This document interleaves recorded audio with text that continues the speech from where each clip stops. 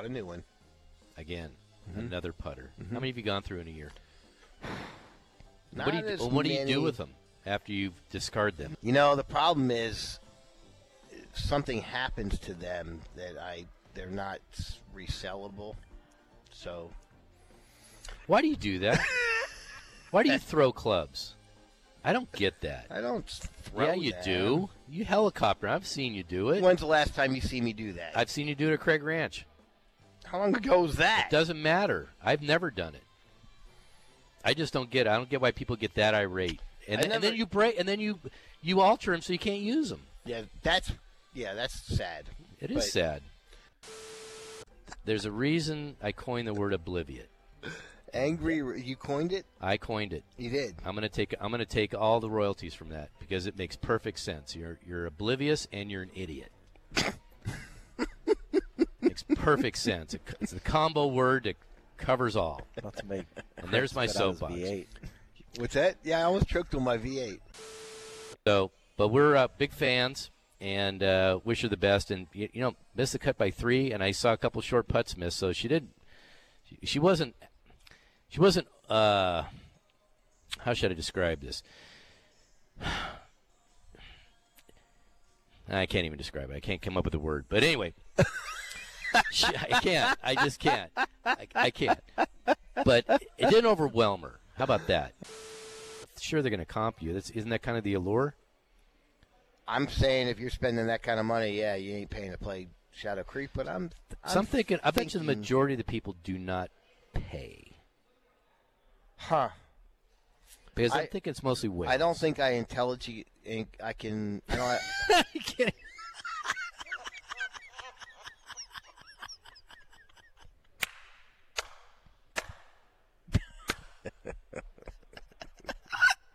Turned angry Rick into happy Rick pretty quick. It didn't take long.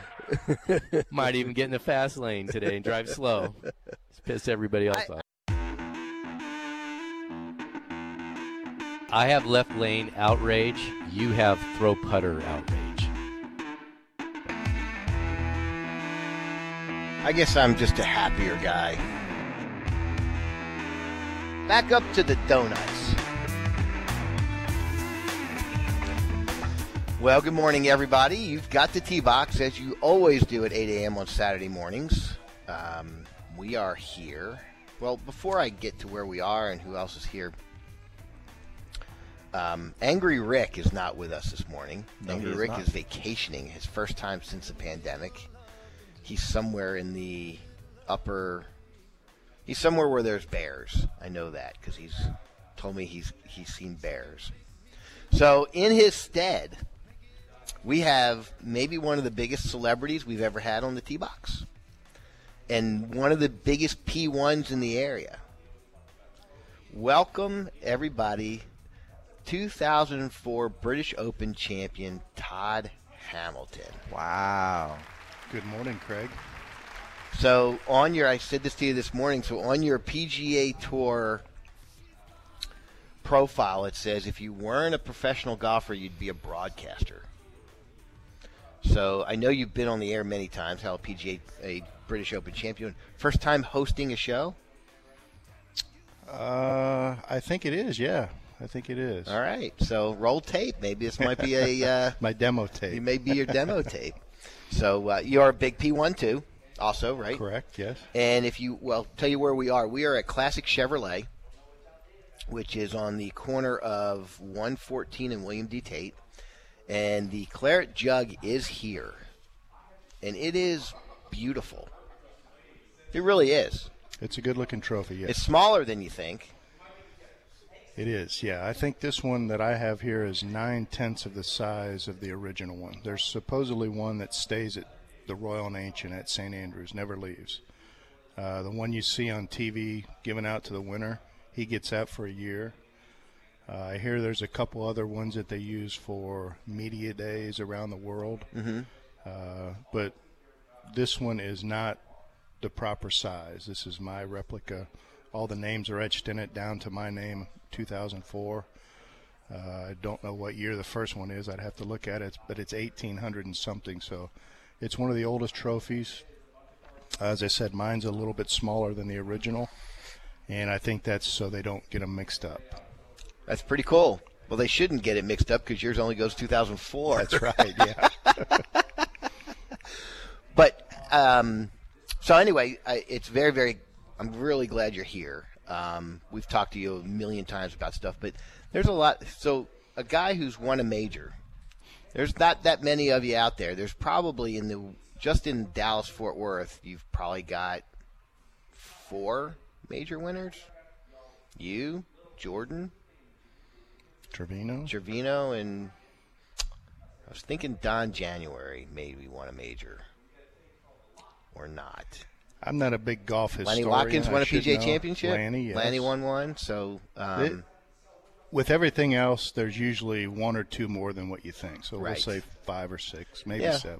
So really, really, really cool. And I think your career is one. I mean, you were a Rookie of the Year on the PGA Tour at the ripe young age of 38. That's correct. Yeah. That is so cool. So we're going to get into your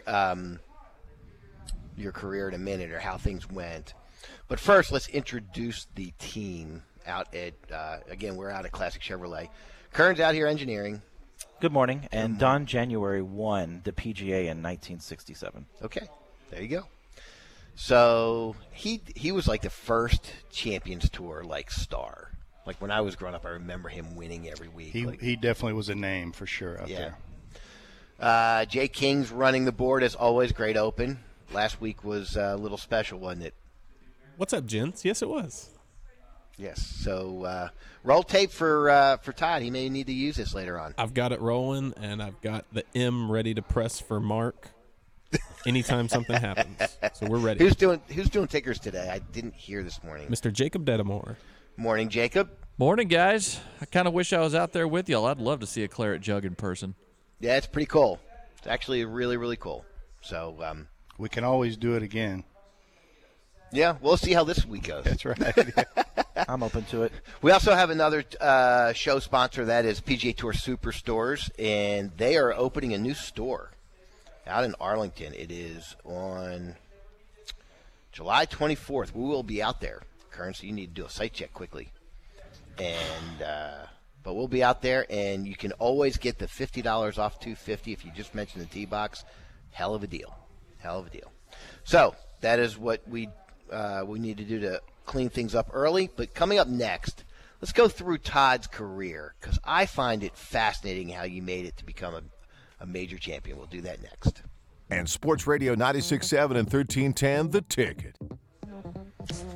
8:16 on the ticket. You got the tee box. Craig here with British Open champ Todd Hamilton. Give you a lineup on the show. At 8:30, we'll do the leaderboards. And there's a lot of leaderboards, by the way. A surprise leader right now at the American Century celebrity events, and I bet you've played golf with him. If it's who I'm thinking, I actually saw he made a 2 on the last hole, par 5. Is that who it is, Madonna? Yep. We'll get that at 8:30 because we've got a lot of leaderboards. We've got that. We've got the John Deere. We've got a major in the seniors. We've got all sorts of. We got a Scottish Open, which I'm sure you've played in at least once. Have you? Never have. No. Really? The week of the Scottish Open was always the John Deere, which is close to where I grew up, so I always felt obliged to play there. Fair enough. Fair enough. Admirable, too. At hold on. I went somewhere else. At 8:50, there's been a lot of caddy talk. Question of who's Bryson's going to have his caddy, and I thought it'd be a fun caddy talk segment to go through with you, is how important caddies are, and we talk about the feud between Bryson and Brooks, and see if did that happen while you were on tour and stuff, and go through that. At 9:10, I'm going to pepper you with questions because I've got a bunch. And then at 9:30, we'll do a British Open preview because you may know a little bit about that. But first, you are you were a professional starting since 1988? 87. 87. Yeah. And you try to go? Did you try to get in Q school? You were an Oklahoma grad, big Oklahoma fan now. Oklahoma, yeah. I did the Q school out of college 5 straight years. The first year, I shot 76 in the final round at a place in Florida. Couldn't tell you what the course was. Anyway, I shot 76, 4 over, and missed by, I believe it was 3 shots. Wow. To be that close, the way I was playing was, I was doing it with smoke and mirrors. So going into round 5, you probably thought you had it. Had a chance, yeah. So you don't make it, and you go overseas. I did some state opens, things like that. The very next spring, I went overseas and played the Asian Tour. Completely different then to what it is now. It consisted of about 11 tournaments spaced over 3 months. So I didn't really have any success there. And played some more later that summer, state open, stuff like that. Did the Q school that fall. Basically did that for 5 straight years. And really had no success whatsoever until the 5th year of that Asian Tour. I won their Order of Merit. Wow. And at that time, they were giving a year exemption onto the Japanese Tour. So in 1992, I believe it was around May 1st, I was on the Japanese Golf Tour. And you won that year. And I won later in that year, yeah. The Marmon Open, yes. And that just gave you you were telling me that it's different because you won in yen. Yes, I think I won 18 million yen, which, if I remember right, it was about 150 yen to the dollar. So it was a lot of money to me at the time, but having played the PGA Tour and seen what the money is there, it really was just chicken feed. Okay, so you were on that tour for a long time, almost 11 years. And you won in 92, you won in 93, you won in 94, you won in 95, you won in 96. And I found this in 1998, you won the Gene Sarazen Classic on the Japanese tour, which I found kind of funny. Gene Sarazen had a tournament there. It was a golf course named after him. I don't know if he had anything to do with it. Maybe he set foot on the property at one time, but it was a really nice setting, kind of out in the middle of nowhere, very relaxing setting. Pretty good golf course. I don't remember much about it. I think I beat Craig Perry. That's correct. Good Australian golfer. I don't remember what scores I shot, but obviously it was a good week for me. And you closed with a 65. So that looks like I probably needed every one of those too. Yep. So between 98 and 2002, terrible. Was it? Yes. But you kept your card there. I did, yeah. One of those events I won that you mentioned, or at least you mentioned the year, I think was one of the majors, and I got a 5-year exemption. So okay. So even though I had about 5 years of poor golf, I was still able to play over there through that exemption. So in 2003, you strike something. Something good happened. Yeah, I remember at the time I was driving it so poorly, it seemed like it took me 2 shots to get to where everyone else was there and won. So that meant I was pitching out, I was in the water having to drop, whatever that was. I went in, I was using TaylorMade equipment at the time, went into the truck, asked the guy there, Bob Hassan we called him, said, hey, you got to make me up a driver. I can't find the fairway. I can't even find the shortcut of rough. I'm trees, bunkers, water, everything else. So he said, okay, Todd-san, let me make you up a couple and I'll bring them out to you. So he brought them out. I remember I was not in the Pro-Am that week. So I had these 2 drivers I was trying out. The range was not your typical driving range. It was actually 2 holes on another golf course. Really? One of them went out and went to the right, dogleg to the right. One of them went out, dogleg to the left. So I took these drivers out, and I just hit them. I'd hit a bucket of balls on the one that dogleg to the right just to see where my misses were, if I missed. And then I'd hit another bucket on the one that went to the left to see where my misses were on the dogleg left hole. Lo and behold, I ended up winning that tournament that week. That was the Fuji Sankei Classic. They are like an NBC or ABC of Japan. Okay. And you rocked it there. You won by 5 shots. I did. It wasn't all the driver reason that I won. I absolutely putted incredibly. But you found something. Yes, I did. And it's kind of like riding a bike. You know you can do it. You've done it before. You just need to get that confidence going and getting that new driver. Whatever he did, the shaft, I don't know what he did, but he did it right. So you won 4 times that year on the Japanese tour. And was 2 of them majors or 1 major? I know you won the match play. The match play was the only one that was what they consider a major, which is odd because it was only 32 guys. So it was the top 32 guys? Top 32 on the money list. And, prestige-wise, yes, it might have been a major, but for 32 guys, you got to beat more people than that. Okay, so at that point, you win 4 times on the Japanese tour. You win a major. You've got some level of skins at that point, don't you? Before you even decide to try the PGA Tour again. I mean, are you getting into majors? Are you getting into other things at that point, or is the Japanese Tour just not at that level? You know what? I think that year I got into the PGA Championship. I think because of my world rank. I believe the top 100 are exempt into that tournament. You got in the U.S. Open in 1988. No. Oh, I'm sorry. In 1992, you got the Open. Are you talking about 03? 03, you got it. 03, you got it. You're right. PGA. You got into the PGA and you got into the Open. And that was at Oak Hill, and I actually played well up there. I think I finished 30th or so. 29th. And then I got into a World Golf Championship that year.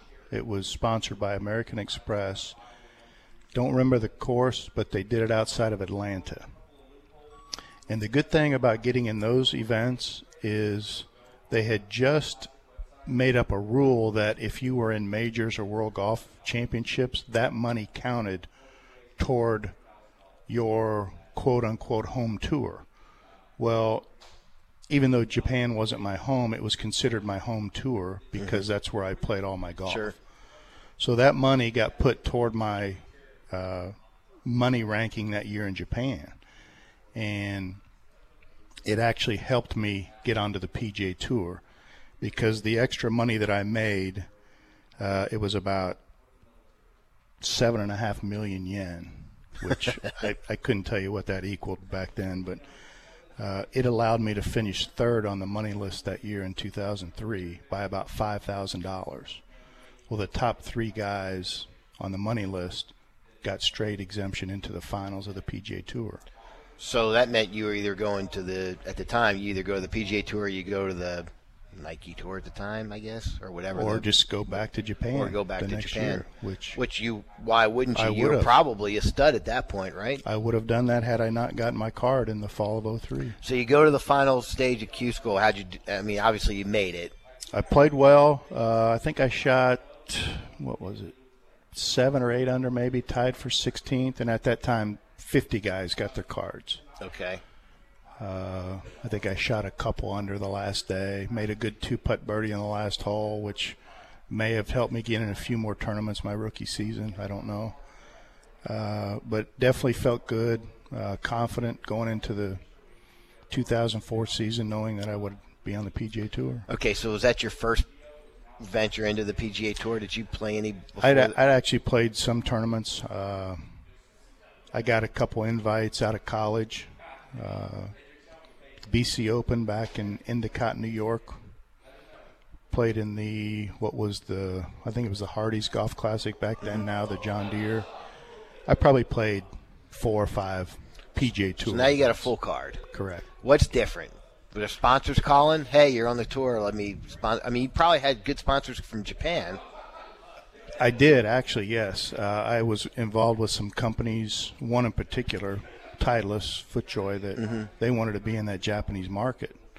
You know, with Bridgestone and Dunlop over there, they were the kings. But Titleist, Acushnet, they wanted to be in that market, so they were willing to pay a little extra if you would represent them. And I had always been a Titleist guy since I was a kid. I think my last year of college, I changed over to a Dunlop golf ball. It had some special some special dimples that was better in the wind, and being from Oklahoma, at least college-wise, I went there. Seemed to work better in the wind, but it was only a 1-year deal. I've played Titleist my whole life. So I had some good sponsors that way. So when you got on the PGA Tour, Titleist say, "Hey, we don't need you anymore. We got plenty over in America." Or? No. They want to keep their count up. I think they had, gosh, I don't know how many this week they had, but they had a lot of guys in the John Deere, like 80%, 90% that used the Titleist golf ball. So did anything change once you just moved over? Before anything else happened, before you win, before you have any success on tour, you make it and you're on the tour. You know, you've got a year of, you got a schedule and you're going to be on the PGA Tour. Anything change? Not really. You know, a lot of guys go hog wild and they start changing equipment and changing golf balls, things like that. But I had a lot of yen in your pocket. I did, yeah.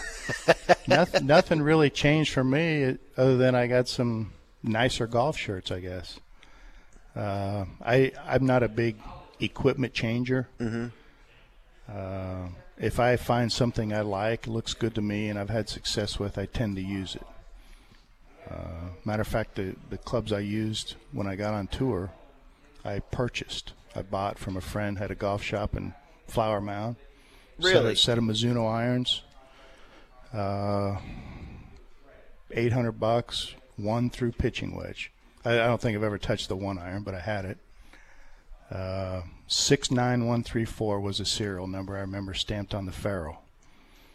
And you paid for them? $800, yeah. I'd Wow. always wanted a real nice set of Mizunos, bought them, and used them for quite a long time, actually. Okay, so we'll stop here. So you're on the PGA Tour. You had some success, obviously, out there, but we're going to stop. We'll bring this back up at 8:50 because it's a great little story and it's a great success story.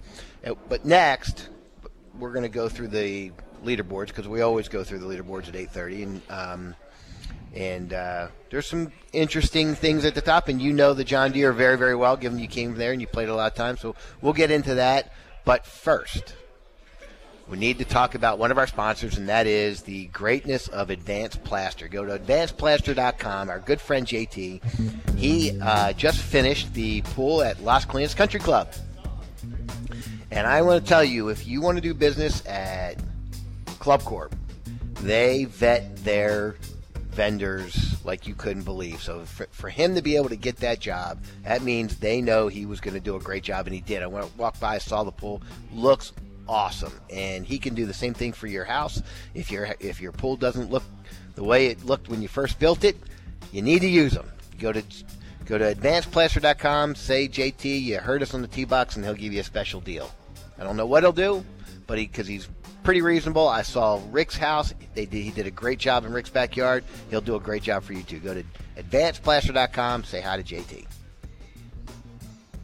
From Sports Radio 96.7 and 1310, The Ticket. T-Box out at Classic Chevrolet, which, by the way, if you are into an electric car right now, our friend Dorian's doing a special deal for T-Box listeners only. A 2021 Chevrolet Bolt EV. $9,000 off. It's practically free. Try getting a discount on any new car right now because nobody's got them. And he's giving you $9,000 off. Pretty good. And we're out here with Todd Hamilton. We've got the Claire jug out here, so if you want to come hold it, and hug it, take a picture with it, we'll be here till 10 o'clock, and you can kind of do that. At 8:50, we're going to continue through Todd's career. We just got to where he got on tour, and we'll go through what happened at that. But first, at 8:30, we always do the leaderboards, and there's a bunch of them to do today. First, there's a John Deere. You are from up there. I grew up about an hour and 15 minutes from the course, yeah. So I read that you played on a 9-hole golf course growing up. Correct. No longer in existence. So how did you become – I mean, what happened? I have no idea. I mean, you're a big guy. You played other sports, right? I played basketball. I played baseball till I was probably 12 or 13, basketball till I finished high school. But loved golf. It was a sport you could do by yourself. You know, basketball, you could shoot all day, but can you shoot when a guy's 6 inches taller than you and he's guarding you? Baseball, you can throw a baseball through a tire all day and be really good at it, but can you get it past the guy's bat that's trying to hit it, you know? Golf, all you had to worry about was, can you do it in front of people? And I really didn't. Sure, there were times that I was nervous, but I didn't really have a problem doing it out in front of everybody. Were there tournaments to play up there? Did you have to travel? Or I played a lot of local junior tournaments. There were some in Peoria, Illinois. They had a summer series with their park district, probably an hour and a half away. I didn't play a lot of like what they have now, the AJGA Junior Tour. I didn't. Texas Junior Golf Tour. Yes, exactly. I didn't do a lot of that stuff. I played Insurance Youth Golf Classic, which is a big event. I assume it's still going on. Couldn't tell you if it is. U.S. Junior Amateur, I would try for that. So I would do a couple big ones throughout the year, but mostly it was just little stuff. And so how many colleges recruited you? Did you have a bunch? Not a ton, to be honest. Oklahoma obviously did. Texas did. I went to a recruiting trip there in Austin. Texas A&M did. Their golf coach at the time was from Illinois.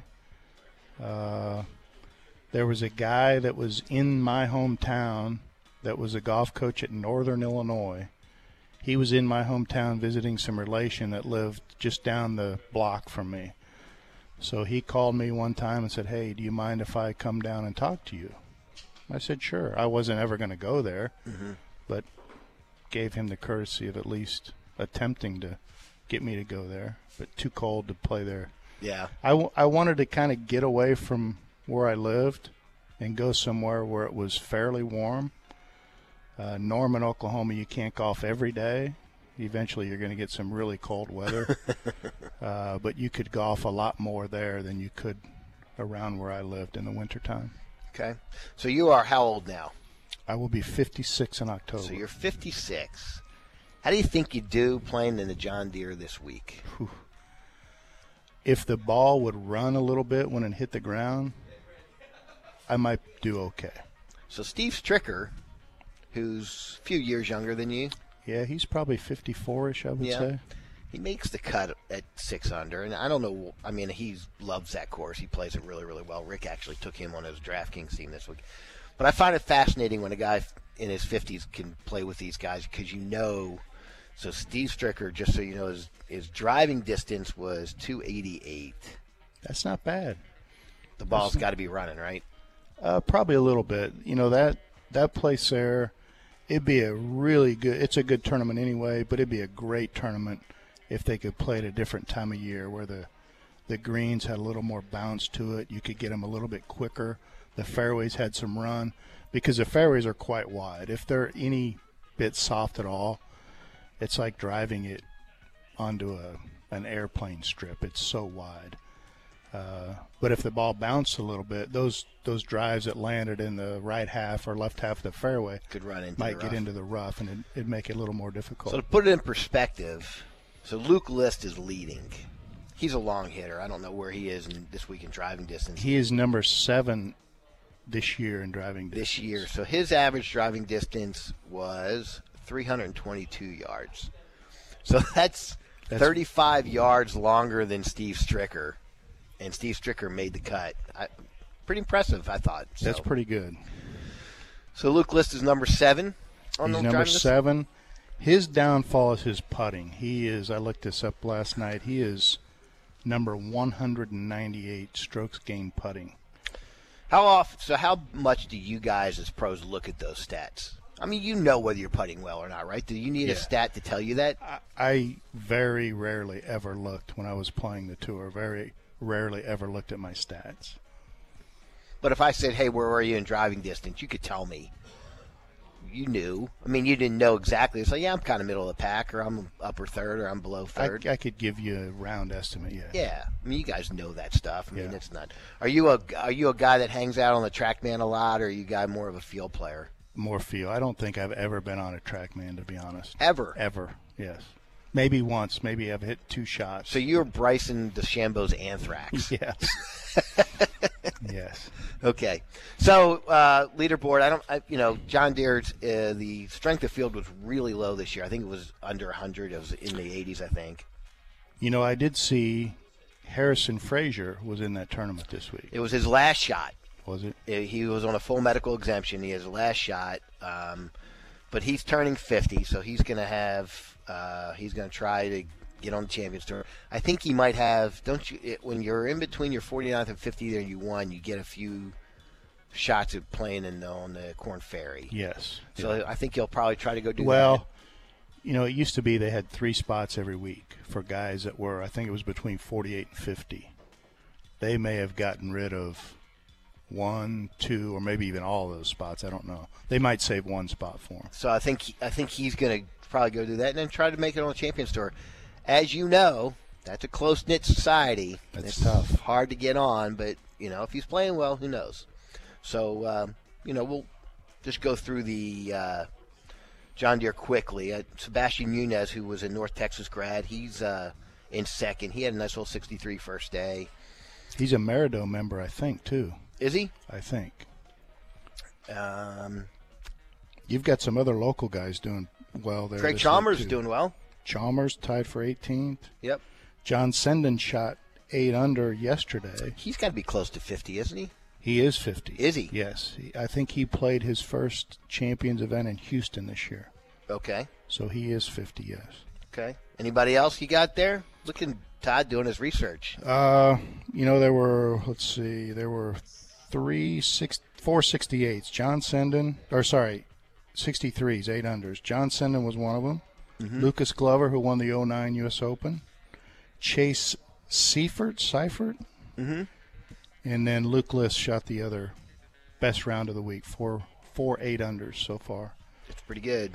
It's pretty good. And Kramer Hickok, I'm hoping he WD'd. I'm hoping it wasn't serious. So he, I looked. I didn't see, but it was midway through his second round. He was halfway through, so I'm not sure. That it must have been. It could be bogeyeitis. Well, let's hope it's not serious. Let's see. Yeah, he doubled the 11th hole after he birdied the 10th and WD'd. So he's a good kid, though. God, I say kid. He's probably 27, 28 years old now, right? 35's a kid to me. Yeah, I'm right there with you. I was going to look and see, because we've got the Champions Tour has a major. And Jim Furyk, you probably know all these guys because they're all your age. Jim Furyk's leading. Stephen Ames had a really good round yesterday. Course was playing tough. I don't know if you've played this course up in Nebraska, but I have not. I hear though, if you don't drive it straight, you're in trouble. And it's a very short course. What you would think. I think it's under 7,000, probably 6,900 something yards, so it's very short. But if you're not straight, you're going to have problems. So Furyk's doing well, leading, and he's pretty much outpacing the rest of the field. He's 4 under. Stephen Ames is second at 2 under. Miguel Angel Jimenez is 1 under, and then those are the only guys under par. So it's a tough go of it. I think 7 over made the cut. So that's a hard golf course when you guys are making the cut at 7 over. So yeah, like I said, the rough's up, fairways I'm sure are narrow, as it is a short golf course, and if you don't drive it straight, you're going to be hacking out. If you're not putting good, you're probably going to be more than 7 over and probably driving home. And then we have the Scottish Open, which a lot of guys are over there because the British Open is next week. Lee Westwood is leading right now. He's 4 under for the day after 9 holes. He perplexes the hell out of me because he's either feast or famine. He either is playing really, really well or missing the cut. And this week he's playing really, really well. He's going to tease me for the British Open, and who knows? I think he's a guy. He's a very good ball striker, ball hitter. When his name is up there, his putting and chipping is on, and when he's not up there, I think his putting and chipping is not on. We've seen how bad one Ryder Cup where he missed everything, right? Yeah. I mean, it can happen, but when he makes it, he makes it. So Yeah, Matthew Fitzpatrick was playing really well this week. John Rahm's playing really well this week, and so is Justin Thomas. We haven't seen him in a while, so obviously these guys are over there to get ready for the British Open. And then finally, the American Century Championship, which is a definite stop-down watch for me every year. I don't know why, but I like it. I'm going to ask you about so Mike Modano's tied for the lead. He, as you said, he made a nice little 2. He went birdie, albatross last 3 holes. That's a good finish. That is a pretty darn good finish. And I've played with him a bunch. I'd say the same thing about him that you said about Lee Westwood. He can ball strike the hell out of the ball, but his putting was always a little off. I've played with him one time, and at that time he was using a long putter. So usually when you see guys with long putters, you realize that they're, one, can't putt very good, or 2, can't putt very good. So our Tony Romo's in 9th, so he's definitely in contention. The one I was going to ask you about, tied for 5th, is Annika Sorenstam. How does she not win this thing? I don't know. I assume she's playing from the same tees. I didn't see, but if she's not, she should be. Yeah, but doesn't she? I mean, she's a professional golfer. I would think she'd be a shoe-in. Yeah. So she's tied for 5th. She's just 2 points back with no double eagles. So. But I mean, I'm anxious to. I haven't seen her play. None of us have seen her hit a golf ball in a long time, so I'm anxious to see that. But man, I would think she'd be a shoe-in to win that. Yeah. So I tried to bet on her. They wouldn't take it. No. No.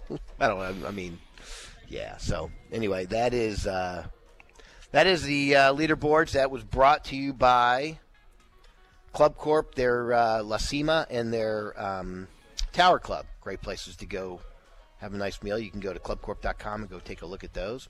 Coming up next, we'll continue the story of Todd Hamilton's career, and we'll have a little caddy talk, because it's a big curiosity is who's Bryson going to put on the bag at the British Open next week. We'll do all that next. On Sports Radio 96.7 and 1310, The Tick. Got a bunch of questions I'm going to pepper Todd Hamilton with at 9:10. Probably carry this segment over too. And then with 9:50 or 9:30, we'll do a British Open preview, as you've probably played this course. And want to know why you're not playing? The lifetime exemption, don't you? I'm not a big fan of it. Plus, they've got a lot of restrictions. Oh, the travel stuff. Yeah, let's get into that at 9:32, because you probably know all that stuff. But again, we're talking to Todd Hamilton. So Todd, last we were going through, you had finally gotten on the PGA Tour, and so now you got a regular schedule. You know what your calendar looks like. You're starting to play.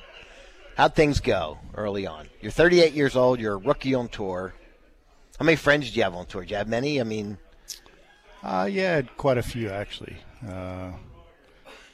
It didn't go that great early on until about Doral, which back then Doral was not a World Golf Championship like it was for a couple years. Just a regular old event down near Miami.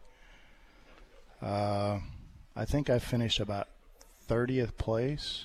Made a pretty good chunk of cash, $50,000, which was a good start as a rookie. You know, having to make whatever it was, $600,000-$700,000 to keep your card. So it was a good amount to make early on, and seemed like from then on I played a lot better throughout the rest of the year. Okay, so we get into March, and you play the Honda, which is a really hard golf course. It is, yeah. Looking back, the greens had a lot of movement to them. Tom Fazio design, pretty generous off the tee. The rough was up, if I remember, so you had to be in the fairway, even though it was wide open. Greens had a lot of movement to them, so you had to be on the right section, the right side of the hole. Throw in 15, 20 mile an hour breeze. So it was a golf course you could make a lot of pars on if you played well. You could also make a lot of bogeys and higher if you didn't. Okay, so walk me through this. You shot an opening round 68. I don't remember my scores. But, Well, I'll tell them to you. okay. And you followed that up with a 66. So you're going 68, 66 going into the weekend. You had to either be leading or close. I do not remember. I do know I was leading after the third round. So you shot another 68 after the third round. And I think I had a 4-shot lead. You had a 4-shot lead. Yes. And after, so for somebody who's never won on tour, how hard was it to sleep on a 4-shot lead? It wasn't too bad for me. I could sleep anywhere. When I used to go to Japan, I would stay up all night packing and eating my last good bit of food for 2 or 3 weeks. And there were times where I fell asleep before we even took off. Really? Yeah. And I'd wake up about an hour before we landed. The stewardess would come by and say, "What kind of drugs are you on? I want to know because I want to get some of those." But I actually had I probably didn't fall asleep when I wanted to, but it wasn't like I was up till all hours of the night worrying about it. Yeah. So, was it at that time? I mean, you just said you made a nice little check at Doral. The money wasn't what it was now, what it is now, but it was significant.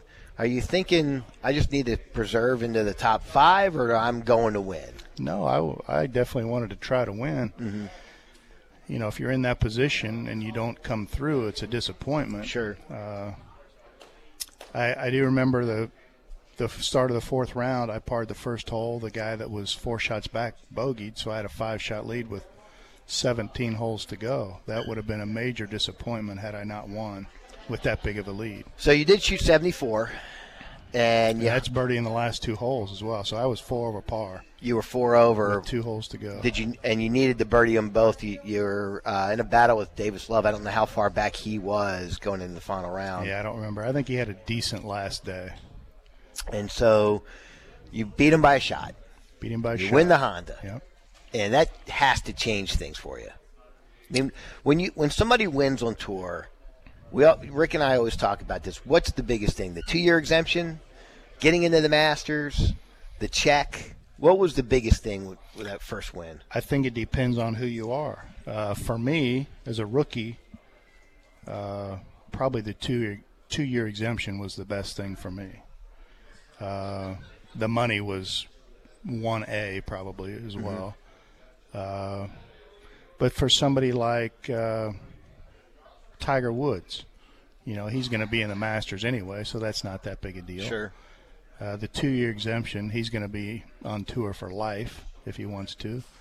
And then the money's not that big a deal for him. Sure. But for me, it was probably the 2-year exemption was number 1. 1A was the money. Sure. And then you remember what it was? I think it was $900,000. That's a big number. Yeah, it is. And now it's probably close to 1.2 or 1.3. So you win as a PGA Tour winner. Now you had contracts. You were with Titleist at the time, and you had probably had a couple other sponsors. Did the phone ring as a PGA Tour winner? Not really, because I was under contract already. NetJets didn't call, or no, her Rolex didn't call. I'm not a NetJet person. I would fly.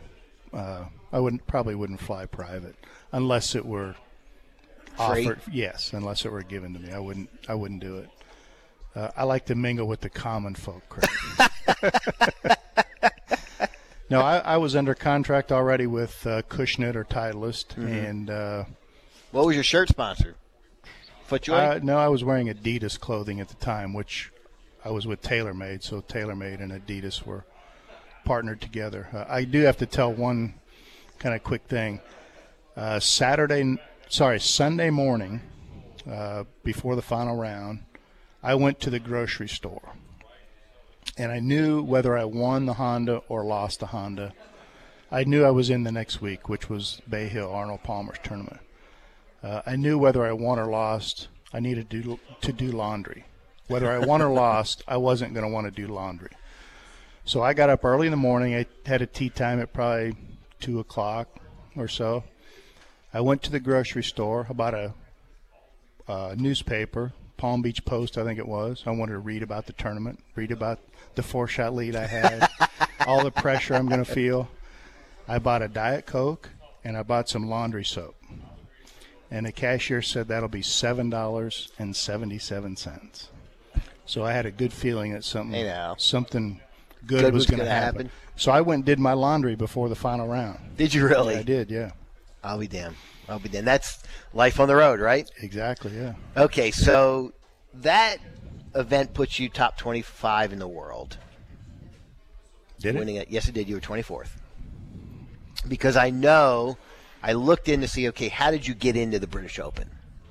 And it had all the ways everybody for the 2004 British Open, it showed how everybody got in. You got in because you were 24th in the world. I think I was in because of my play the previous year in Japan as well, because I finished top 3 on the money list. When it says who got in, it said you were one Just of the top listed 50. One. Yeah. Usually it lists a couple different ways. I didn't look at you. I looked at the event, and it said. Okay. So you might have been able to qualify for other reasons, but Okay. first top 50 in the world, and you were in there. Gotcha. So you're top 50 in the world. You get to the British Open, and give me the early way how that started. Well, Was it your first British Open? No, I had played the year before in 2003 at the venue where they're playing this year, Royal St. George's, that Ben Curtis won. I had qualified for 2 while I was playing golf in Japan in 92 because I won the Asian Order Merit, which was at Muirfield in 92. And then 96, Tom Lehman won. That was at Royal Lytham St. Anne's. So this was my 4th one, I believe. I'd played the week before at the John Deere Classic, just barely made the cut, didn't play very well at all. Actually missed a flight because of bad weather. I was supposed to fly from Quad Cities to Chicago to the British, or the Open, as they say. There was bad weather in the Chicago area, so my flight from the Quad Cities to Chicago was canceled. My mother lives in Rock Island, so I was staying with her, just spent the night, got the same flight the next day, just a day later. So instead of getting over there Monday around noon at the golf course, I got there Tuesday about noon, which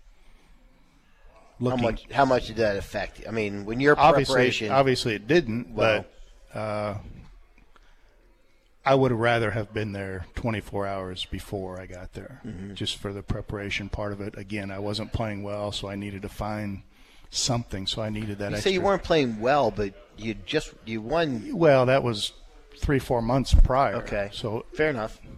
The week before, pro golfers are finicky. I could shoot 65 today, 74 tomorrow, and I'm not playing good. Or I could shoot 78 today, 64 tomorrow, I'm playing great. Right. So I missed a flight, got over there a day later than I wanted. I was kind of tired, wasn't playing very good at all. I mean, I'm not even hitting in the middle of the club. But one thing that I made sure that I did was take good notes. If this bunker was in play with a driver, don't hit driver. If you can hit driver and get over this bunker, maybe hitting driver is a better play to certain pins. Maybe a 4-iron short is a better play to certain pins. So I really paid attention to my note-taking, and I took good notes.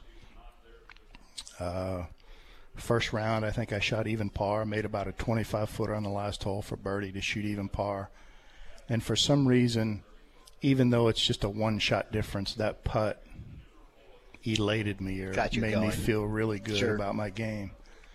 I didn't hit it very good the first day, but I found something on the driving range after that round, and I started hitting the ball in the middle of the club, started to get that confidence back. I was putting and chipping well, so I knew when I wasn't hitting well, I could save a good score. But when I was hitting it well, that score would be really good. I'd start making these putts for birdies instead of pars. I think I shot 4 under the second round to make me 4 under after 2 days. I don't know what position that was. You were tied for 5th. Okay. Skip Kendall was leading at 7 under, and you had Thomas Leavitt and KJ Choi were behind him, and then you were tied with Ernie Els, Colin Montgomery. Listen to this. You were tied with Ernie Els, Colin Montgomery, Vijay Singh, and you were 1 stroke ahead of Retief Goosen, Phil Mickelson, and Kenny Perry. And Kenny Perry at the time was hot as a pistol. I was going to say, I thought it was a really good leaderboard as far as names. I do remember Mickelson in the end was up there. So Davis Saturday, Love, I think, was up there at the end. So Saturday might have been where you kind of differentiated yourself a little bit. Saturday I played really well. Either the second round or third day, I didn't make a bogey, and I shot 4 under. Both those days were 4 under. One of those days I didn't make a bogey. Well, on that course, in those conditions, that was unique. Yeah. I bet you were the only guy in the field that didn't make a bogey. Could be. Yeah. Well, the times that I was out on the course, you think about the British Open, the weather's terrible and it's very windy. The times I was on the course, I don't remember it blowing ridiculously hard like we see around here in North Texas a lot of times. I think it probably blew at most 20 miles an hour when I was on the course. It could have blown harder for other guys, but for me it didn't seem real windy. Maybe that's because I was used to playing golf around here a lot. Sure. In the wind. And I think rain-wise, maybe rained 5 to 10 minutes. And when I say rain, just kind of annoying. Yeah, not the heavy where you got to bundle up under an umbrella all day. Okay, so it's final round, the British Open, first major you're contending in. Correct. And you're paired with Ernie Els. Ernie Els, yeah. And we'll go through what that round was like coming up next. On Sports Radio 96.7 and 1310, The Ticket. I had a lot of fun. T-Box out at Classic Chevrolet, where they'll give you cash on the spot for your used car if you want to sell it. They just come on in and say, hey, we'll give you this, and you can go out with a check. You can also get a Chevy Bolt. Good luck getting a discount on any new vehicle right now, but you can get $9,000 off. So come on out and get an electric car. Go see Dorian. So we're talking to Todd Hamilton, and we've gotten to the 2004 British Open, and we're in the final round. By the way, I have to ask, it's 2004. And in the world of golf in 2004, everybody wants to know where Tiger is. Where's Tiger at this point? Any idea? As far as his golf game? As far as where he was in the tournament. As you're in there, are you still looking and seeing where he is? Oh yeah. You always watch, not just him, but everybody. So so you're looking at the leaderboard and you're saying, okay, the top there were top five at the time. It was Vijay, Phil, Tiger, Goosen, and Els. Those were the five, Marino. right? And so everybody was like, you're probably looking, where are those guys, right? Yeah, probably so, yeah. Tiger, I'm going to guess, I remember him not playing, obviously, his best. I'm going to say going into the final day, he was 20th place, maybe? He backed into a top 10. Okay. He finished tied for 9th. Played good the last day? Yeah. He shot even par. Oh, okay. Maybe he was better than 20th then, going into the last round. But obviously, he would have needed to do something to catch you guys. Yeah. So, as you're one of the top 30 players in the world at this point, you're 24th in the world. You've had to. This isn't the first time you're playing with one of the studs of golf in Ernie Els, right? You played with him the day before. You played with him on Saturday. Played with him the third round. Actually got paired with him in a tournament in Japan. Couldn't tell you what year it was. Probably early 2000s. He had come over for a tournament, the Dunlop Phoenix, which is one of the bigger events that we had over there. Got paired with him the first day, and it was a unique tournament. You weren't guaranteed an early tee time the first day and a late the second day, or vice versa. Your second round tee time was based on your performance in the first round. So we got paired together the first round. We had a mutual friend from McKinney. I mentioned that guy's name to Ernie. Ernie knew him really well. So we talked about that a little bit. Talking guy when I play golf, so just kind of keep to myself. If I get talked to, I'll obviously converse with you, but I'm more focused on the golf part of it. But Ernie, great champion, very relaxed to play with, super nice guy. His caddy, Ricky, couldn't tell you his last name, but known Ricky for quite a long time. So good pair to be around. A little bit nervous going against him. So this is different than final round of the Honda. It's a different feeling, right? I mean, you're way more nervous. It's amped up a little bit. I wouldn't say more nervous. Maybe nervous longer rather than after that first tee shot at the Honda or after that first hole at the Honda, the nerves were gone. Right. Maybe the nerves didn't leave until the third tee at the British Open. Okay. And so you're playing and how did it go? Just go walk through the way it went, because you had a one-shot lead. You know, there's a lot of stuff that I wish I could remember about that week. There's some unique things that I can remember that stick out, but there's a lot of things that I don't remember at all that I wish I could. I remember that I think Mickelson actually held the lead early in the front nine, maybe after about the fourth hole. It was a par 5, and I think he had pitched in for an eagle or made a birdie or something to actually take the lead. But Ernie and I were, we were worried about what we were doing, not focused on everyone else, as we should be if we're trying to win a tournament of that magnitude. I think when it went south for Ernie was the 10th hole. It was a unique hole. You can't see the landing area. You have to pick a spot on a hill and aim at that spot to try to hit the fairway. You can't see the fairway at all. He had driven it in the right rough, and I think he ended up making a double bogey on the hole. And I missed about a 5-foot putt and made a bogey, but it seemed like his morale was down after that. Having said that, he made one of the greatest pars that I've ever seen on the very next hole. He drove it right. It's another hole where you can't see the fairway. You have to pick a spot on the hotel in the background. And it's a hole. There's a railroad that runs along the right-hand side. It's about 490 yards. Matter of fact, in early opens, it used to be a par 5, but it was a par 4 then for us. He drove it right. They had trouble finding his ball. We got up there, and his ball was about 3 feet in the air in one of the gorse bushes, suspended in the bush. I had driven it down the middle of the fairway. So I see him. He's going to attempt to hit this ball, baseball style, like the little kid's T-ball. And I'm just thinking and talking to my caddy, Ron Levin at the time. Bambi was his nickname. I said, man, this could go south real quick for him. He's 15 yards right is a railroad, which is out of bounds. Sure. He actually hits a pretty good shot, hits it out in the fairway, ends up hitting it on the green and making a putt for par. I made a birdie on that hole to kind of thwart any momentum that he had. 'Cause even though I beat him by a shot on that hole, his par was way better than my birdie, because that could have been 6 or 7 sure. quick, and he would have been fighting to be in the top 10 at the end of the day. He made a bomb of a putt a couple holes later, about 40 feet, that kind of got him back in, got the momentum going. I think the very next hole I chipped in from just off the green, and at that point, that was kind of the time where I thought, man, this could really turn out. Really?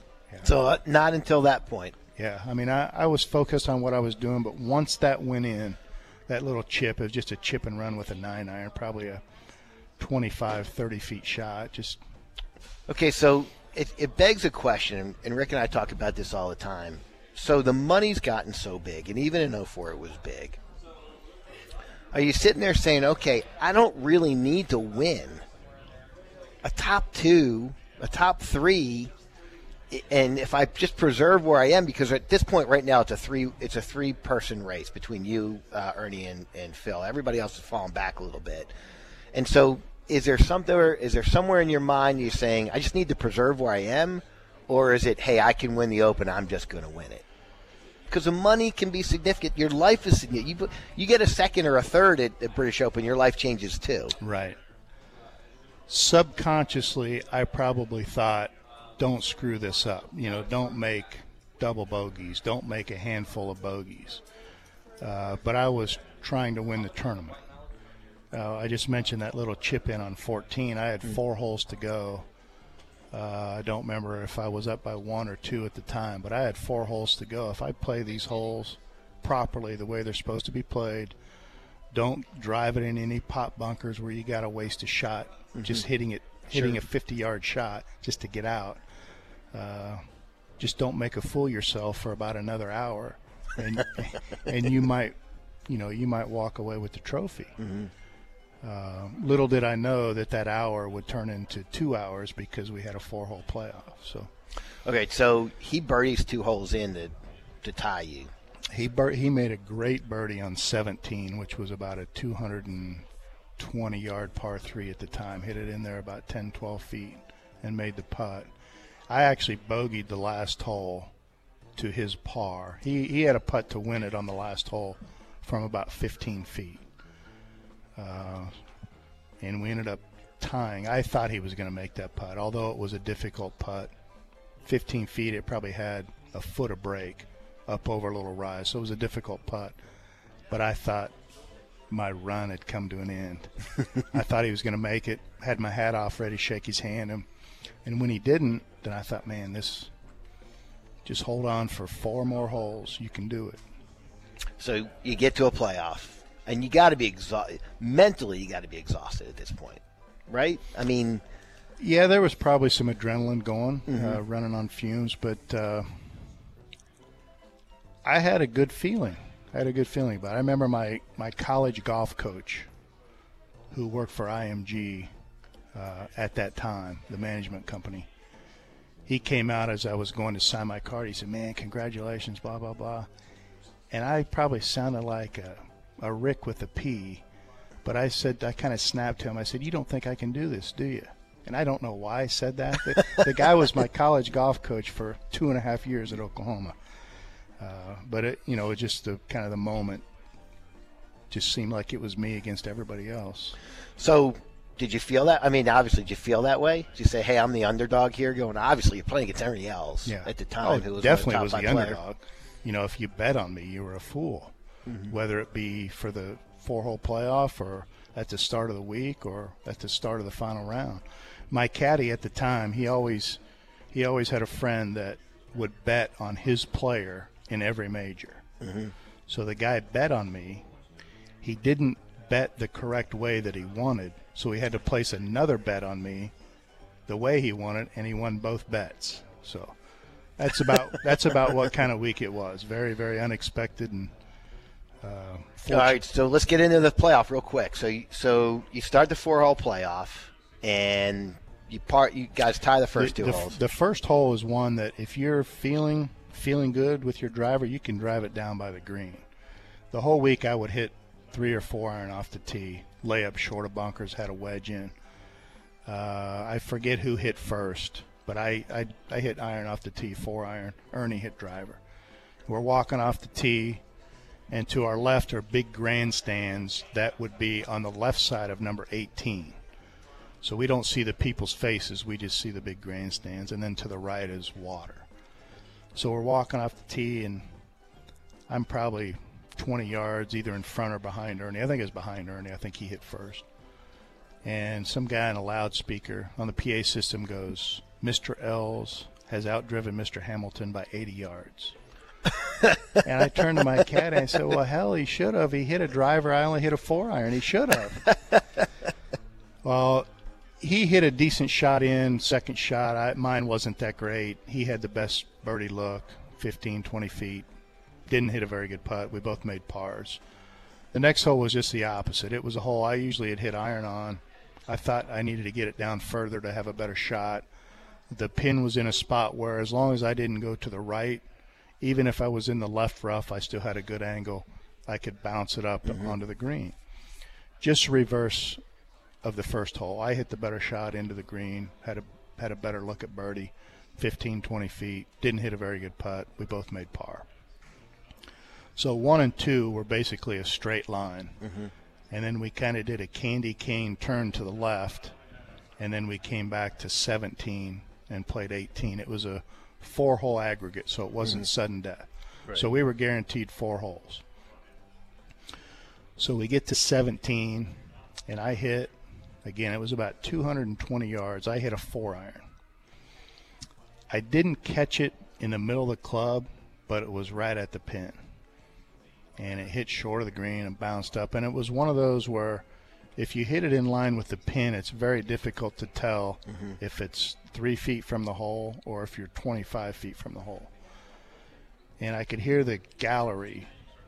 They kind of ooh, and that ooh got louder and louder as the ball got closer and closer. I thought it was really close, but it ended up being about 15 feet, which still pretty good shot from that distance. Sure. In regulation, Ernie had birdied this hole, and I thought that he might have made an error there, thinking that if he could try to birdie it again, then he could win the tournament. Well, he ended up pulling his shot left, which was a spot you really couldn't hit. It was a difficult save to save your par from there. He hit a pretty good pitch to about 10 or 12 feet, which is the same putt he had in regulation that he made for birdie. I made par. He missed his putt. I had a 1-shot lead going to the last hole. So we get to the last hole. I'm hitting a 2-iron off the tee. Didn't hit it very solidly at all. How much your nerves creeping in now? I felt pretty good about it. Did you? I thought if I could just make a par on this hole. Make him have to make a birdie? Yes, and it was, as I said earlier, it was a tough pin. Wherever you were on the green, unless you hit it right next to the hole, you were going to have a tough putt. I didn't hit my tee shot very good with my 2-iron, and for the direction that it went, it was a blessing in disguise. Because had I hit that well, it would have been in higher rough than I was in. I was just in some, first cut of roughs, like an inch long, not very long at all. He hit a 2-iron, beautiful high draw, towering draw, right down the middle of the fairway. So there's a bunker on this hole 18 that's about 12 yards short of the green. All you have to do is carry that bunker, bounce it up on the green. You have to be careful because there's out of bounds over the green near the clubhouse. So I had a perfect yardage for a 5-iron that would have, as long as I hit it halfway decent, didn't even have to flush it. As long as I hit it halfway decent, it would carry that bunker, bounce up on the green, 2-putt, force him to make birdie. So I hit a 5-iron, what I thought was pretty good. And as it comes down, if it didn't carry this bunker, it probably wasn't going to be very good. So it's coming down, and right when it gets ready to hit the ground, I hear the crowd go, "Oh!" And I'm going, man, I didn't see it bounce. I'll bet it's in that bunker. And the bunker was 12 yards short of the green. The pin was on about 23 steps. So it was a long. You're talking about shot. a 40-yard bunker Yes, shot. with OB not too far over the green. So I'm going, man, I know I hit that decent enough. It should have carried that bunker. He hits, I think it was a 7-iron, beautiful high shot right at the pin. If he wasn't on the same spot he was in regulation, he was an inch from it. I mean, he had the same putt. So I'm walking up to the ball with my caddy. Don't see a ball, don't see a ball, don't see a ball. I finally see the ball. It had just carried that bunker. And because there must have been people that had been in it, maybe not in that week, but throughout the years, the sand had been hit out and just on top. And the ball probably hit there and just hit dead instead of bouncing. And that's why we never saw it bounce. So I'm about 8 to 10 paces from the front of the green, and the pin again is 23 steps on. So I have about 100 feet to the hole.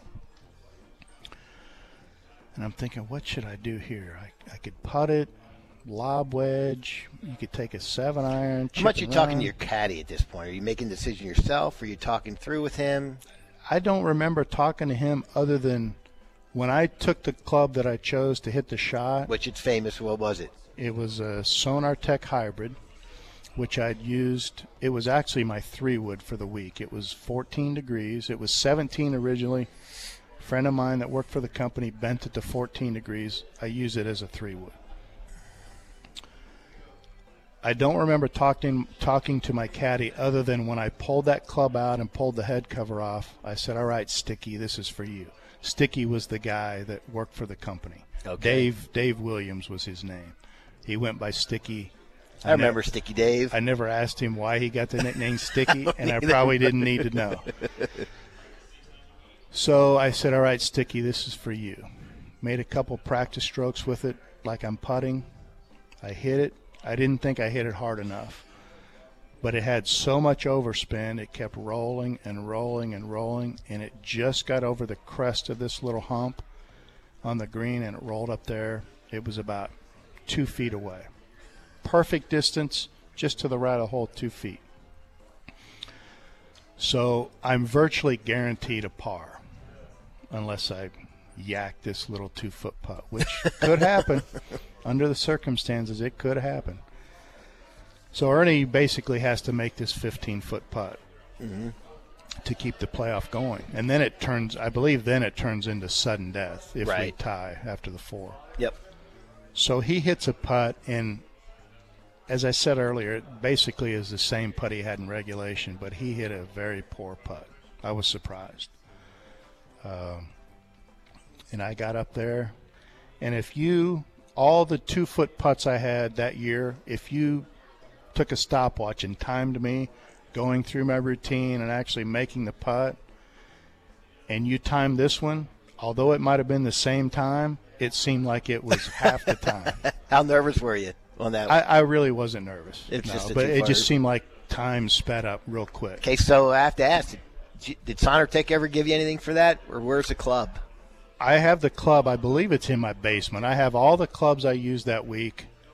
I actually have my putter actually is broken, and I didn't do it on purpose, but it's broken. I have the pieces, but it's not in workable shape. I did get a very nice watch from Sonartec, nice Rolex watch, Nice. platinum, engraved on the back. Todd Hamilton, 2004. I think they put British Open champion.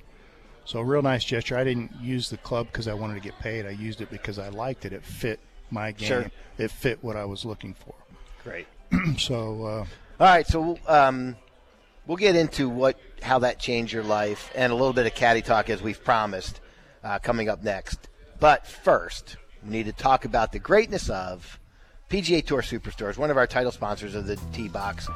Right now, if you wanted to make some money or save some money, you can go to PGA Tour Superstores and you can get $20 off any $100 you spend or $50 off any $250. If Todd would have bought his Mizunos, he'd have saved $50 off his $800 he spent when he started on the PGA Tour. You could go on anything but Titleist or Ping.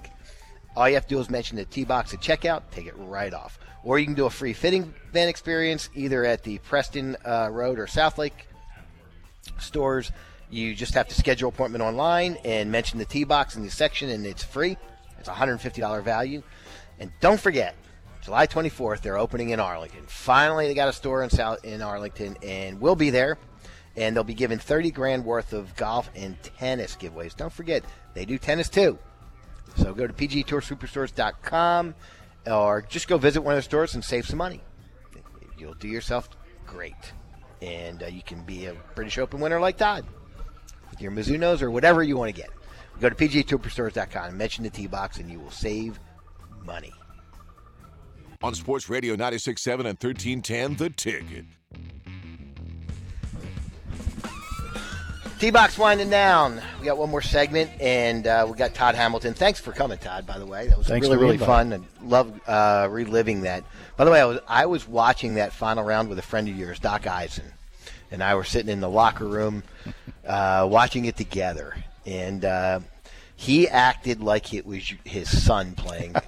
And I love Doc Eisen. He got so excited through the whole thing. It was really, really fun. And it actually, I didn't know you at the time, so but it made me root for you because he was so excited about Well, it. I needed all the help I could get. I know that. All right, so real quick, you're now British Open champ. How did it change your life?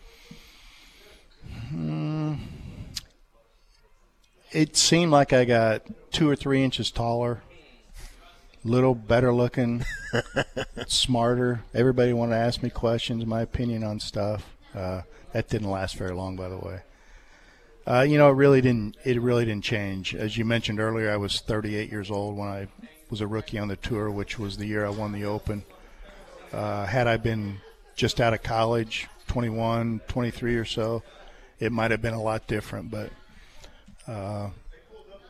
other than getting in some tournaments that I probably would never have gotten in, getting a lot better pairings, tee Yeah. times. Did you ever play with Tiger? Oh yeah. Bunch, Few right? You're times, yeah. at that A level now, right? Yep. You're 16th in the world. You probably Yeah. got with everybody. I think I got paired with him about 5 rounds. Okay. Not as many as Did you ever think, beat him? But Were you playing head to head with him? oh yeah. Did Yeah. you?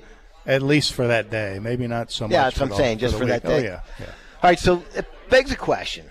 So we're watching this whole feud between Bryson DeChambeau and Brooks Koepka. And now with the internet and everything that's going on, it's so visible, right? Yes. Did any of those happen while you were on tour? Not to my knowledge, no. Golfers are very fickle. They could be the problem why they're not playing very well, but they could say it's the putter's problem, or it's the driver's problem, Sure. or it's the irons, or it's the caddy's problem. I don't know Bryson very well, but he seems like he'd be very difficult to caddy for. He's this generation version of VJ, right? Yeah. I mean, I had to be impossible to caddy for VJ, but you're making the money, so you did it, at least if you were. Right. Now, I mean, you're right. I mean, especially for somebody like you who's a field player, you probably can't fathom what he goes through to. That's a lot of extra work. Having said that, it looks like what he's doing, what he's trying to do, works for him. Sure. Some people are just wired differently. I'm a person, I want you to carry my bag, which I have to have a caddy. There might be tournaments where if I didn't have to have a caddy and I knew the weather was going to be pretty good, I might carry my own bag. Really? Yeah. It might be a smaller version of the tour bag. So a caddy wasn't that important to you? No, I read all my putts. I carried a yardage book. It was nice to have a guy that had a yardage book as well to Confirm. maybe catch a mistake that I made, or maybe I caught a mistake he made. So definitely work as a team. Basically, I wanted a guy to carry my bag, keep my clubs clean. That's probably I'm a stickler for having clean clubs. Yeah. Even though the clubs might be all dented up and, cart path marks on the bottoms from hitting a bad shot, they had to be clean. But basically, I wanted a guy that in between shots took my mind off the golf. Big hockey fan. We talk about Stars hockey or NHL hockey, any kind of sports. Just don't talk about golf, because you focus on the golf shot for 30 seconds to a minute each shot. I don't want to do that for 4.5, 5 hours straight. Sure. Just let me do it for a minute at a time. So that year, 2004, where you won those 2 events, your caddy made a nice living. He did, yeah. I wrote him a lot of big checks. But worth it. Oh, yeah. Did you ever go back Yeah, and for say, sure. hey, I know like there was one year after Marco Miro won his 2 majors, he said, look, I'm putting my caddy on salary. He makes too much money. Did you ever think that way, or it was No. always worth it, right? No, yeah. I think Tiger probably did something like that. I was never the level of having to do that. How long did you keep the same caddy for a long time? I think he worked for me for at least 3 years, Mm-hmm. and then he saw I wasn't playing very good and left. Which, hey, Did he go something better, or did he? I forget who he started working for. It was not a slight to me. I want the guy to do well. He helped me Sure. get 2 wins. I think he started caddying on tour when he was 19. His nickname was Bambi, and that's why he got the nickname Bambi, because he started when he was really young. And he's had 2 wins in that night, since he was 19 till I know he caddied at the Byron Nelson this year. I don't know if he's still caddying, and I don't know if he is who he's caddying for. So he's worked since he was 19 till now, and he's probably, I'd say he's pushing 50, if not 50. So he's worked for quite a long time as a caddy. He's had 2 wins in that time frame. Just for yours. And they were mine, yeah. Good figure. for him. Good for him. All right, so I found this interesting that Bravada has odds on who the next caddy for Bryson DeChambeau is going to be. Who's the best odds? Is Ben Showman. Ben Showman. Isn't he the guy that He's filled the in? guy from Puma Cobra or Cobra who filled in, yes, and he's 2-3. Benji Thompson. Do you know Benji? I've heard the name, but I know his face. He was the one who was caddying for Lexi Thompson and then left the LPGA to go with Kevin Chappell because he was going for the money's bigger. Yeah. Third is Tim Tucker. That was his current caddy who quit. And that would be their 3rd time together, I think, because I think Correct. they split early on, and then Bryson hired him in, I don't know, about 3 years ago. Okay, full time. so I want to know if you had $1 and I'll give you the odds. You tell me who you'd put $1 on. Ben Showman's 2-3. Benji Thompson's 3-1. Tim Tucker's 5-1. Joe LaCava is 10-1. Look, Tiger's caddy doesn't have anything to do. I think Tiger and Bryson are kind of friendly. So I don't know. Bones Mackay, 12-1. Those 2 guys might be long shots. Although, isn't Bones part of the broadcast for NBC? But he takes breaks. He has caddied, I can't remember who he last caddied for, but he has caddied. Justin Thomas, I think he caddied for when I think you're right, his caddy was out. So you have Fanny Sunnison. Yeah. She used to caddy for Faldo. Faldo for forever. Yeah. She's 14-1.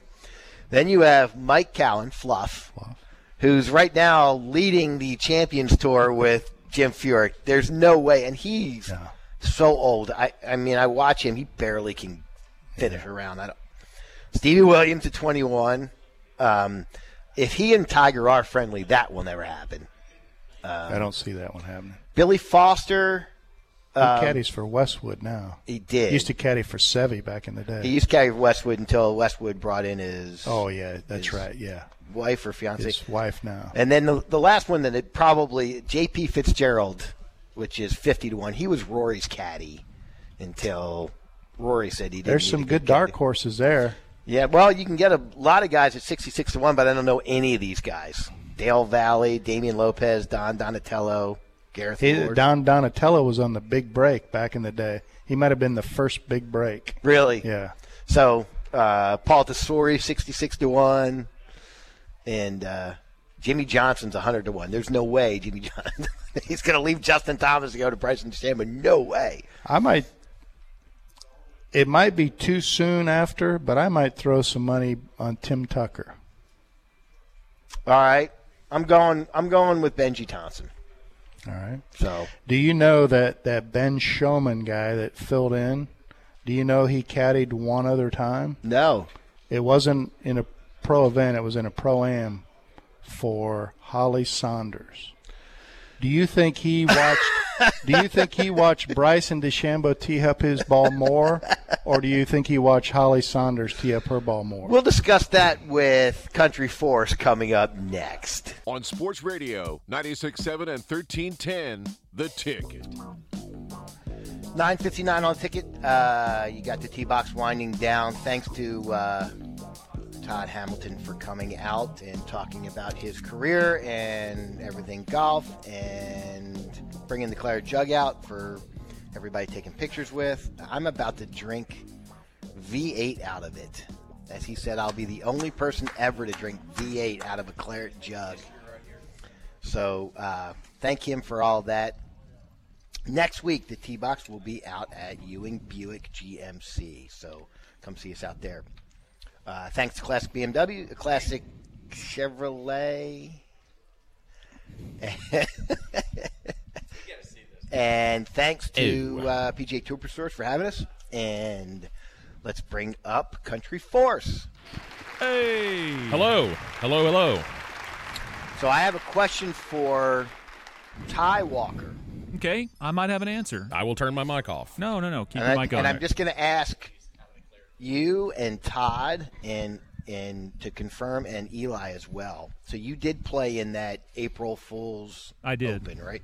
Yes, I was good. So the American Century is on this week with, as we said, Mike Modano's leading. He had a nice little 2 on a par 5. Yeah, a little albatross for old Mikey Moe. Yeah, he did. So he's got 25 points.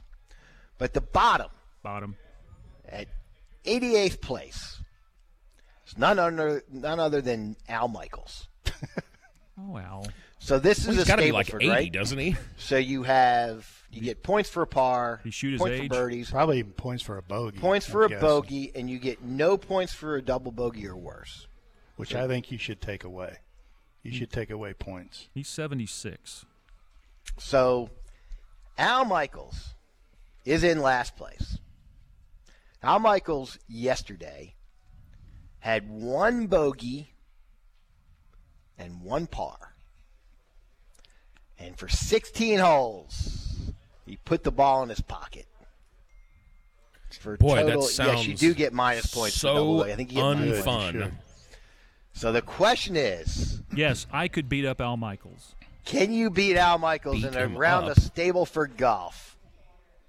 You need 1 par and 1 bogey to tie him. I think Great story.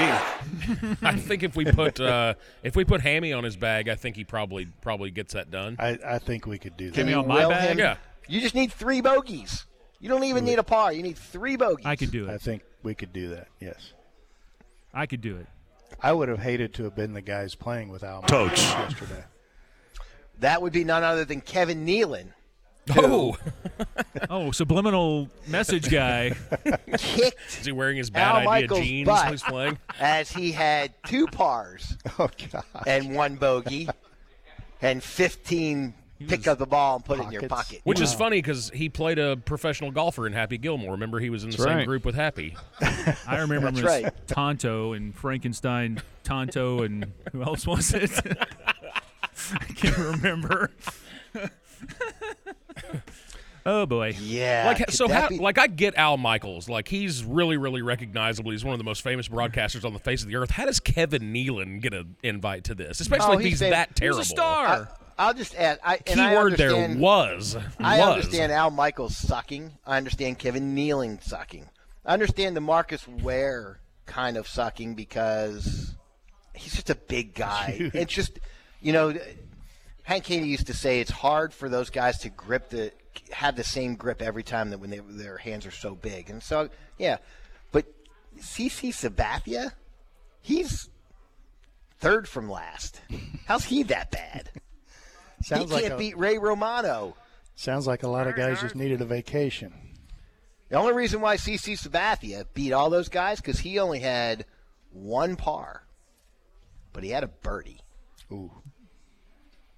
That will help you real quick. That vaunted him in the 85th place. I'll tell you one thing that kind of amazed me from this is when they were doing I guess they have a specific hole out there where it's like the long drive hole or whatnot. And, like, Pat Mahomes hit one the other day that was, like, 370. And then T.J. Oshie, the hockey player, he hit one yesterday that was, like, 370-something. I mean, dude, that's Altitude. true, but is still, altitude. that's a pretty good lick for guys that probably don't play a whole bunch. And, like, Patrick Mahomes' swing is pretty rugged. By the way, the one I always look for at the bottom of the list, tied for 81st place, tied with very pregnant Dylan Dreyer. It's none other than Charles Barkley. Beat 7 guys. Old Chuck. He has a beautiful swing. You know, it's actually Does gotten now, a it's lot better. better. Oh, it has? It's better. like it's almost serviceable now. Like he's done enough work on that thing. Finally, I mean, every time he always had a show on where somebody was trying to figure out his swing. I guess it finally worked. I mean, it looked like a seizure for about 15 years. What a hitch in his giddy up. Yep. So yeah, I'll be watching that tomorrow because I like watching. I like, for whatever reason, I know the golf course. I've played it a couple times, and by the way, that course is playing with altitude is about 6,000 yards, 6,100 yards. Okay. So when you see them, having 7 irons in the par 5s, they're playing it. The altitude's short. really high, and they're playing it pretty up. So That was one of the things I really enjoyed about watching the match earlier this week was them calculating the altitude versus what distance they were hitting it from. They say it's, about 10%? Yeah. I think when we were at Cornerstone up in Montrose, it was 9,900 feet. They said it was 15% off the drives and less on the irons because it's not going as far. But it was 15% on driver. So when they used to have that international out in the Denver area, Russ Cochran, I believe it was him, he used to take a 7-iron and put a 2-iron shaft in it because the altitude's all about getting it in the air. So he had a 7-iron, put a longer shaft, a 2-iron shaft, for his second shots into par 5s. So with that 7-iron loft, he could get it higher in the air, and it would go further because of the longer shaft and the altitude, and it would stop on the green. So why didn't everybody else do that? Couldn't tell you. Did you see Russ Cochran win a lot there? I did not. No. Yeah, that's but he that's probably did why great nobody on the else par did it. So I did have one question for Todd before we go. I was curious. So obviously the Open Championship where you were in the playoff with Ernie, do guys that find themselves in major championship playoffs like Tiger and Rocco and Mark Brooks and Retief Goosen at the U.S. Open, guys that are in these playoffs, do they stay in touch? Like, have you talked to Ernie like at all since then? Do you run into him? Do you see him? Are y'all friendly? I haven't seen him a whole lot, but if I do, I obviously know him well enough to talk to him. I would think it'd be different if I'm out there every week playing still with him. I would definitely see him a lot more. Right. I bet it's easier to have a relationship with him because he's had a few major wins. If that was his, must be tough, like when it was your only shot and now you haven't won one, like Rocco. That would have been tough going up to a person, that you beat. And yes. Yeah. Like John Van de Velde and I'll bet that Paul guy Lawrie still never sleeps. There's no way he wants to see Paul Lawrie. Especially when they go back to Carnoustie, I'll bet he never sleeps that week. I wouldn't think so.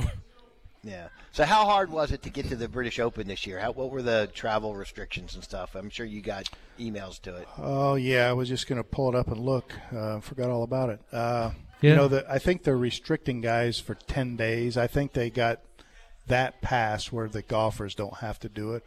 I heard Mick Jagger was flying from somewhere into England to go watch a soccer match, and he got busted at this soccer match. He didn't spend 10 days in quarantine, so he was going to have to pay about a $14,000 or $15,000 fine, I think. Ooh, man, how's he ever going to come up with that cash? Exactly, yeah. So I think they're guys that rent houses. They can't have more than 4 people in it, and they can't be unrelated. It's got to be your family. And I think what's crazy about all these restrictions they're putting on the golfers is they're going to let about 30 to 35,000 fans go out and watch in person, which if it's that big a deal, you probably shouldn't have any people on the course. Doesn't make a lot of sense. 35,000 times whatever the amount per ticket per day. All of a sudden, a lot of dough, all of a sudden, Although that's they're not walking so away bad. from it in the Olympics. That's going to put a lot of strain on the Japanese government. I think they have it's $800 million loss of revenue that the government has to make up, don't they? Something, yeah. That Who could boggles my mind. That's a tough one, pal. All right, fellas. Yep. Well, we'll let you get after it. And I'm all drink out of the cup. All right, the jug. I'm sorry, the jug. Jug, do not it. cup, man. One Craig, one cup. Yeah. All right, fellas. We'll see you. Have a good show. See you. Broadcasting live from the TXU Energy Mothership at Victory Plaza, hard by the AAC. This is Sports Radio 96.7 and 1310, The Ticket. KTCK AM Dallas Fort Worth, KTCK FM Flower Mound.